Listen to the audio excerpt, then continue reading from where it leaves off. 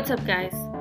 Thanks for coming to our Chi Alpha and Miss You podcast. Here you will find resources to help you grow in real devotion, real community, and real responsibility, so you can learn to love Jesus, not just for a season, but for a lifetime. Thanks again for listening, and we hope you enjoy.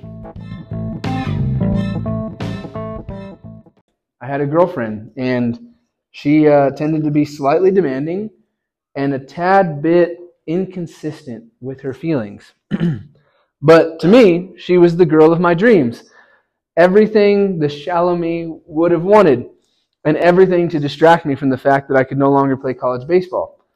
And so I would do everything for her. I would plan out our dates in the most creative ways. I would write sweet letters to her. I would plan my whole week around seeing her, and the majority of my time was spent with her, which all of that is probably the average description of any college relationship. So one night, I planned a date down to the smallest details. For example, the cleanliness of the car, I planned out. The way the car smelled, I planned that out. I planned the exact route to the restaurant to have the best views for the best conversation that made me seem that much more romantic. I planned the exact spot on the baseball field where you could see the stars best, which really it's a small field compared to the sky, so I was just stupid. But I would do things like that. And people would hear about these things and tell me things like how thoughtful I was and how sweet I was or what a good boyfriend I was. And I really did think so. But it just wasn't quite that simple. I really did do all those things from what I thought was a genuine place, but it was really all for me. I didn't actually do those thoughtful things for her, although I wouldn't have said that. I actually did them for me, because really, I wanted her to be with me. I wanted her to want to be with me. I wanted her to love me. I wanted her to think I was the best boyfriend she ever had, and ever would have. Everything I did was never really about her. It was about me. It wasn't really about what she was getting. It was about what I was getting as a result of what she was getting. And this is usually how it is more in relationships than I think you might think. It's not really about the other person. It's usually about what you want out of it.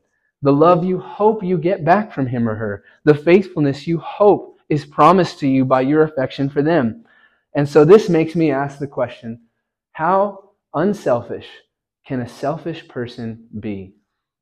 And in the same way, many people will do this with God. There are people who do many Christian things on the outside, but really, it's all for them. But no matter what you and I do on the outside, God always looks at the heart. He knows the real reason why you live the way that you do, which brings up the question, how Christian can a counterfeit be? Before Sean came, we had started a series called Counterfeit Conversion. And I did think felt like the Lord was like, you need to clarify this. And I was like, okay, we're not bringing this up so that everyone can go out like headhunters and be like, counterfeit. You know, like, this isn't so you can go hunting and like free range on every counterfeit convert you can ever find. This is meant for each one of us individually. And even in writing these, like, this is for me also. It's meant for each of you to look at yourself and ask, is this me? Because, sure, it would feel really nice and very what's that word called? What's that called? What? No, like when you pat someone's ego. What's the other word? Stroke. Stroke your ego. It'd be like ego boost. I'm like, stroke the horse, whatever. It would feel really nice for our ego as Chi Alpha if there were 500 of us, but it wouldn't matter if none of it was real in any of us. Does it make sense? If after everyone left, we never hear from anybody again, we see that we look just like any other typical nominal American Christian where they say they love God, but their life looks no different from anyone else around, like, it would do nothing. And it would be nice for our ego for a moment, but nothing would be changed, and that would be awful. And so the point of this is for each of us, staff, student included, to say, is this me? So, What are God's thoughts about a true and a counterfeit Christian? Because every Christian action and feeling can be imitated and duplicated. And so we want to answer the question, how Christian can a counterfeit be? So let's pray and we'll talk about it. Jesus, Lord, we want to be real with you. We want to be honest with you. Help us, Jesus, to not lie to ourselves, to lie to others, or to be afraid of lying to you. Help us, God, to want to be truthful, to want to own what you see, and help us, God, to want to know you more. In Jesus' name, amen. I am very much an everything has to make sense and be coherent kind of guy, which led to me maybe getting a little wordy and windy with some of my old sermons. I'm trying my best not to do that. Tristan didn't like them. He told me all about it. Which means that when my wife says something like, I want to start being better with money, but then 2 days later says, hey, can you bring me Wendy's? I think, but isn't that spending money that we don't have to spend when we have food at home? Or she'll say, I really want to get healthy again, start working out, kind of be more fit. But then she says, can you get me a 4 for $4 for dinner? And I'll think, but didn't you just say you wanted to be healthy? To which she says, well, yeah, I'm only eating Wendy's for dinner, not for lunch and dinner, so that is healthier. And I'm like, yeah, in a very unhealthy way, that is healthier. And so this mindset also makes me ask questions about things that God says in the Bible that He really does have good answers for, and only a genuine, hungry heart will be able to find them. Someone who just doesn't want the answer and wants things to be false won't look for the answers that are there, but that's neither here nor there. But maybe it is here and there. So some people... Did you make a comment, Tristan? So like some people who want to make a difference in the world, they'll think that the Bible isn't forward enough about issues to do it. It's not hard enough on the evil in the world. But Jesus would say things like this. He would say, you've heard it said that you should and shall not commit adultery. You have sex with someone other than the person you're married with. But I tell you that whoever looks at a woman with lustful intent has already committed adultery in his heart. And so I would ask the question like this to someone who'd be like, the Bible isn't hard enough on the evil in the world. I'd say, okay, you're married. Imagine you're married. Would you be okay with your spouse having sex with other people? If you love them, this is like, I love you, I want to be with you forever, let's assume we're all like normal here and we're not like, let's get all crazy with it, And so most who really actually love someone would probably say, no, I would not be okay with that, and nothing about that would be okay with me. And so I say, okay, how would you feel if your husband or wife told you, I won't ever cheat on you, like I never will, but I really, really, if I'm honest, I wish I could. I think about it all the time. I see other guys or girls and I think about being with them, and I wish I could. I think about it, I dream about it, I fantasize about it, but I'm never going to actually do it. Like, would you be okay with that? I'd ask them. And again, someone reasonable and not all weird about it would say no. And I'd say, well, why not? They're not cheating on you. And most wouldn't know how to explain why exactly they're not okay with it, or at least do it succinctly. But even though someone can't explain, it's because they know it means they don't have their heart. Does it make sense? They won't sleep with someone, but in their mind they wish they could.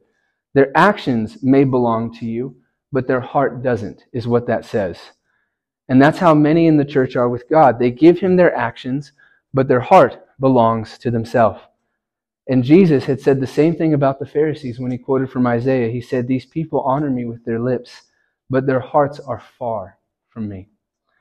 It is the heart, the supreme choice in life, that reveals if you are a counterfeit or not. Again, if God is who He says He is in the Bible, then it is His estimation of you and me that matters. It will do us no good to define right and wrong for ourselves and what God is like and how we like Him to be and how I feel like He should be that day, if it's not true. Because God is the one who will look at our hearts. God is set on changing every heart of every man and every woman in this world and restoring it to this original idea and original hope he had for us. God looks at the supreme thing you choose to live your life for.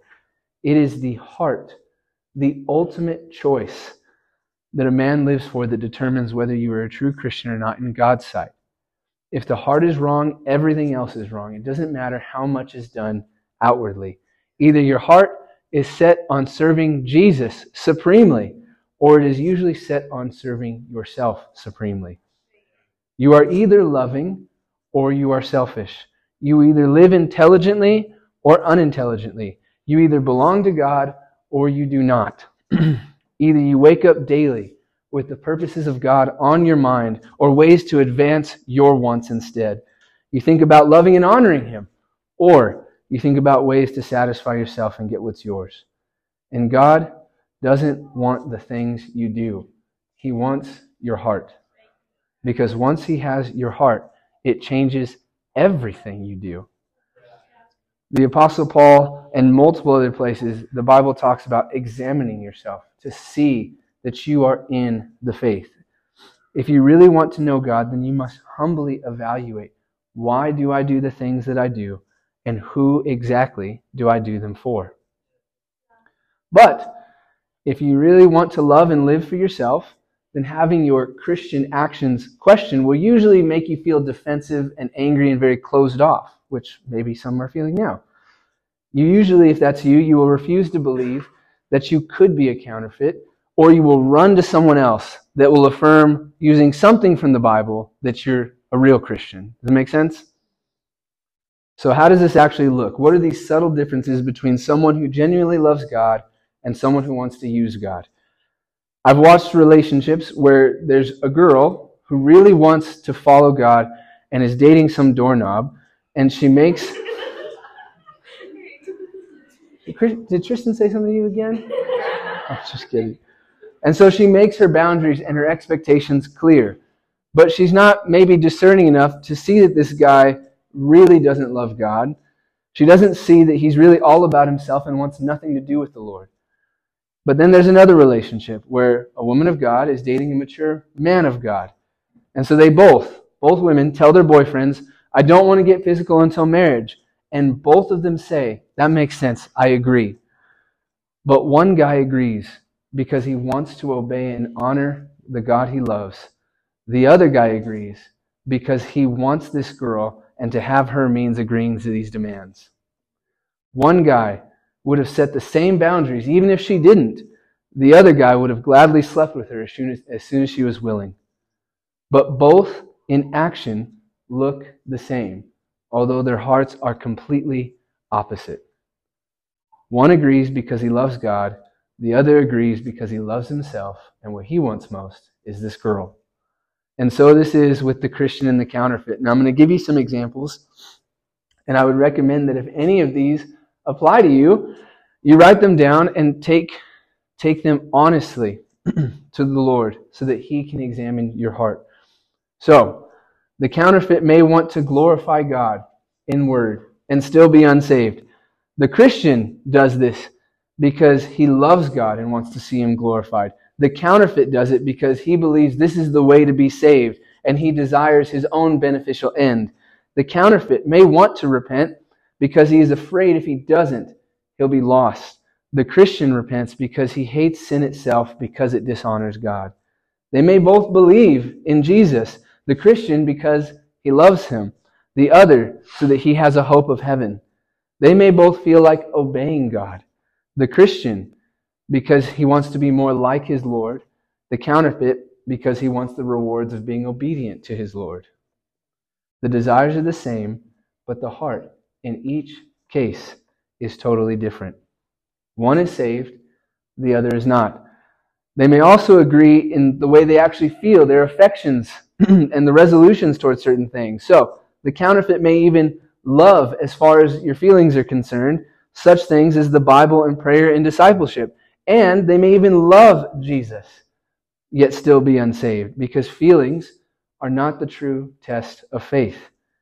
God sees the heart, and the essential difference is this. The Christian loves God with the unselfish love of trust and obedience because he sees the character of God and sees that he is supremely worthy to be known and followed.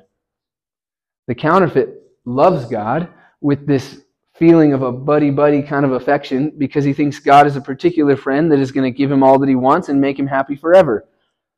The Christian loves God because he is overwhelmed by the reality that God has loved us first.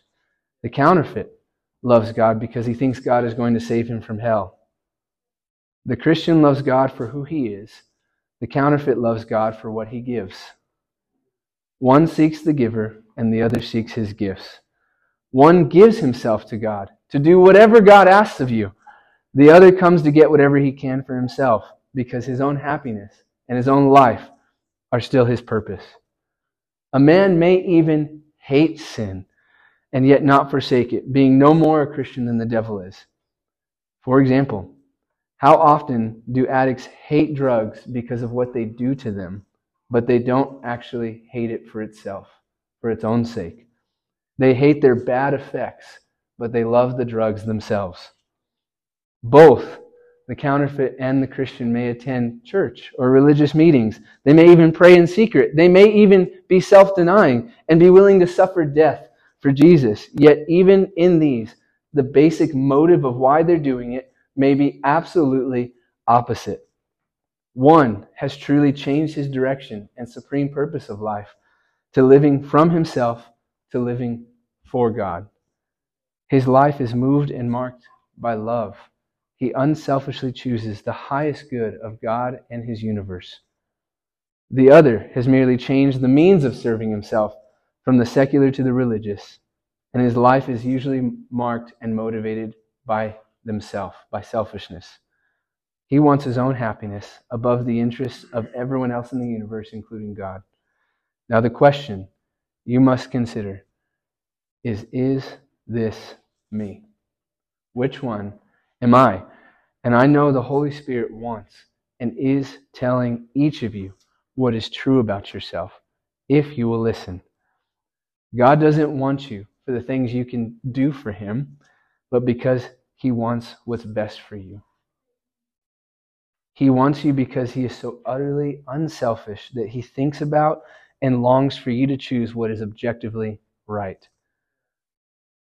God wants your heart because whatever has your heart changes your whole life. So allow me to explain that with this final story. There was a girl that had a rotten, just terrible husband, and he would beat her all the time. He would give her a demand of things to do, a list of to-dos, and would beat her if they weren't done.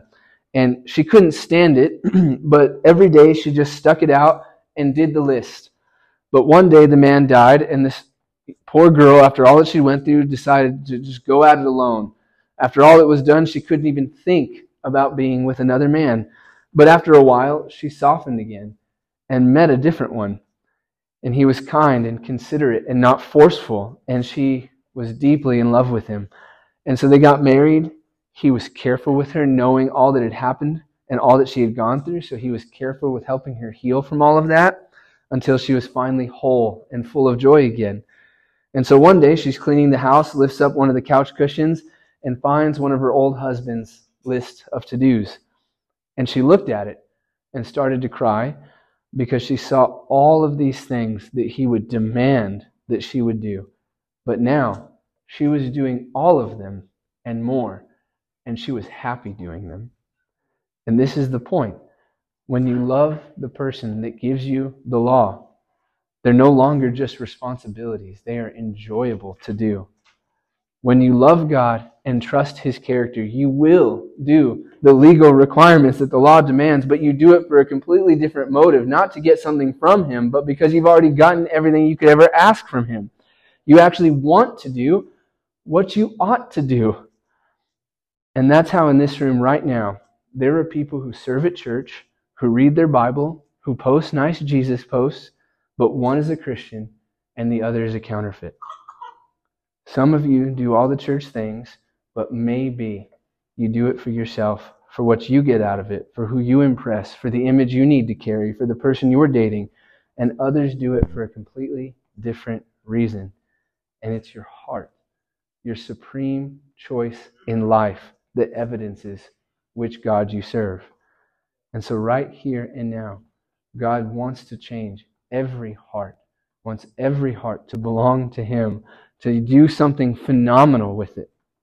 He wants people to come back to Him because He sees that He is the most valuable choice in all the world, not arbitrarily, not just because He says so, but because with an infinite wisdom and knowledge, looking throughout all of the universe, if there was something better than Him, being unselfish, He would say, you serve that thing, follow that thing. But there is nothing that is wise like He is. There is no one unselfish like He is. God doesn't hold grudges, and He is not petty. He is the pinnacle of maturity and wisdom and love and patience and forgiveness. And in a moment, He will take you completely as you are. But don't make the mistake to believe He will not leave you that way, and He refuses to let you stay that way. You can be right with God because Jesus has made that possible. Sin and self-centered living cost God His Son's life. So nowhere in Scripture will you find that He tolerates it or makes excuses for it.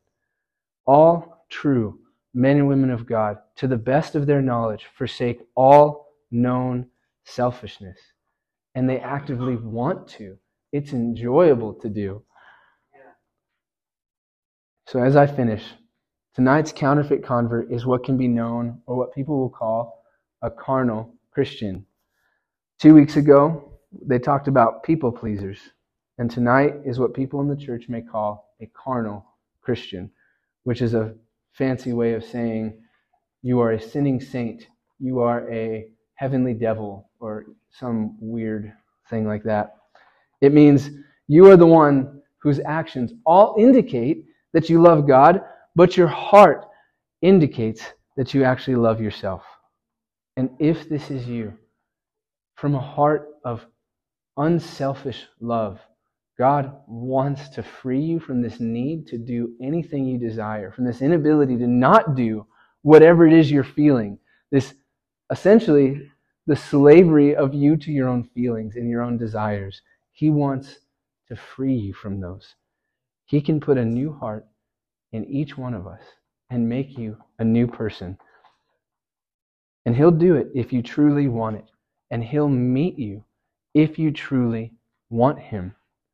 If you want God, He will give Himself to you. But that is the condition. He said, you will seek me and you will find me if you seek me with all of your heart. If it's some half-hearted thing like, oh, well, if I see God, I'll give Him something. Like, oh, sure. Oh, not my girlfriend. I'm not letting go of that. Career, don't touch that. Like, if anything is off limits for Him, that's not the conditions. It's either I'm all yours if you're there, or I'm not. Does it make sense?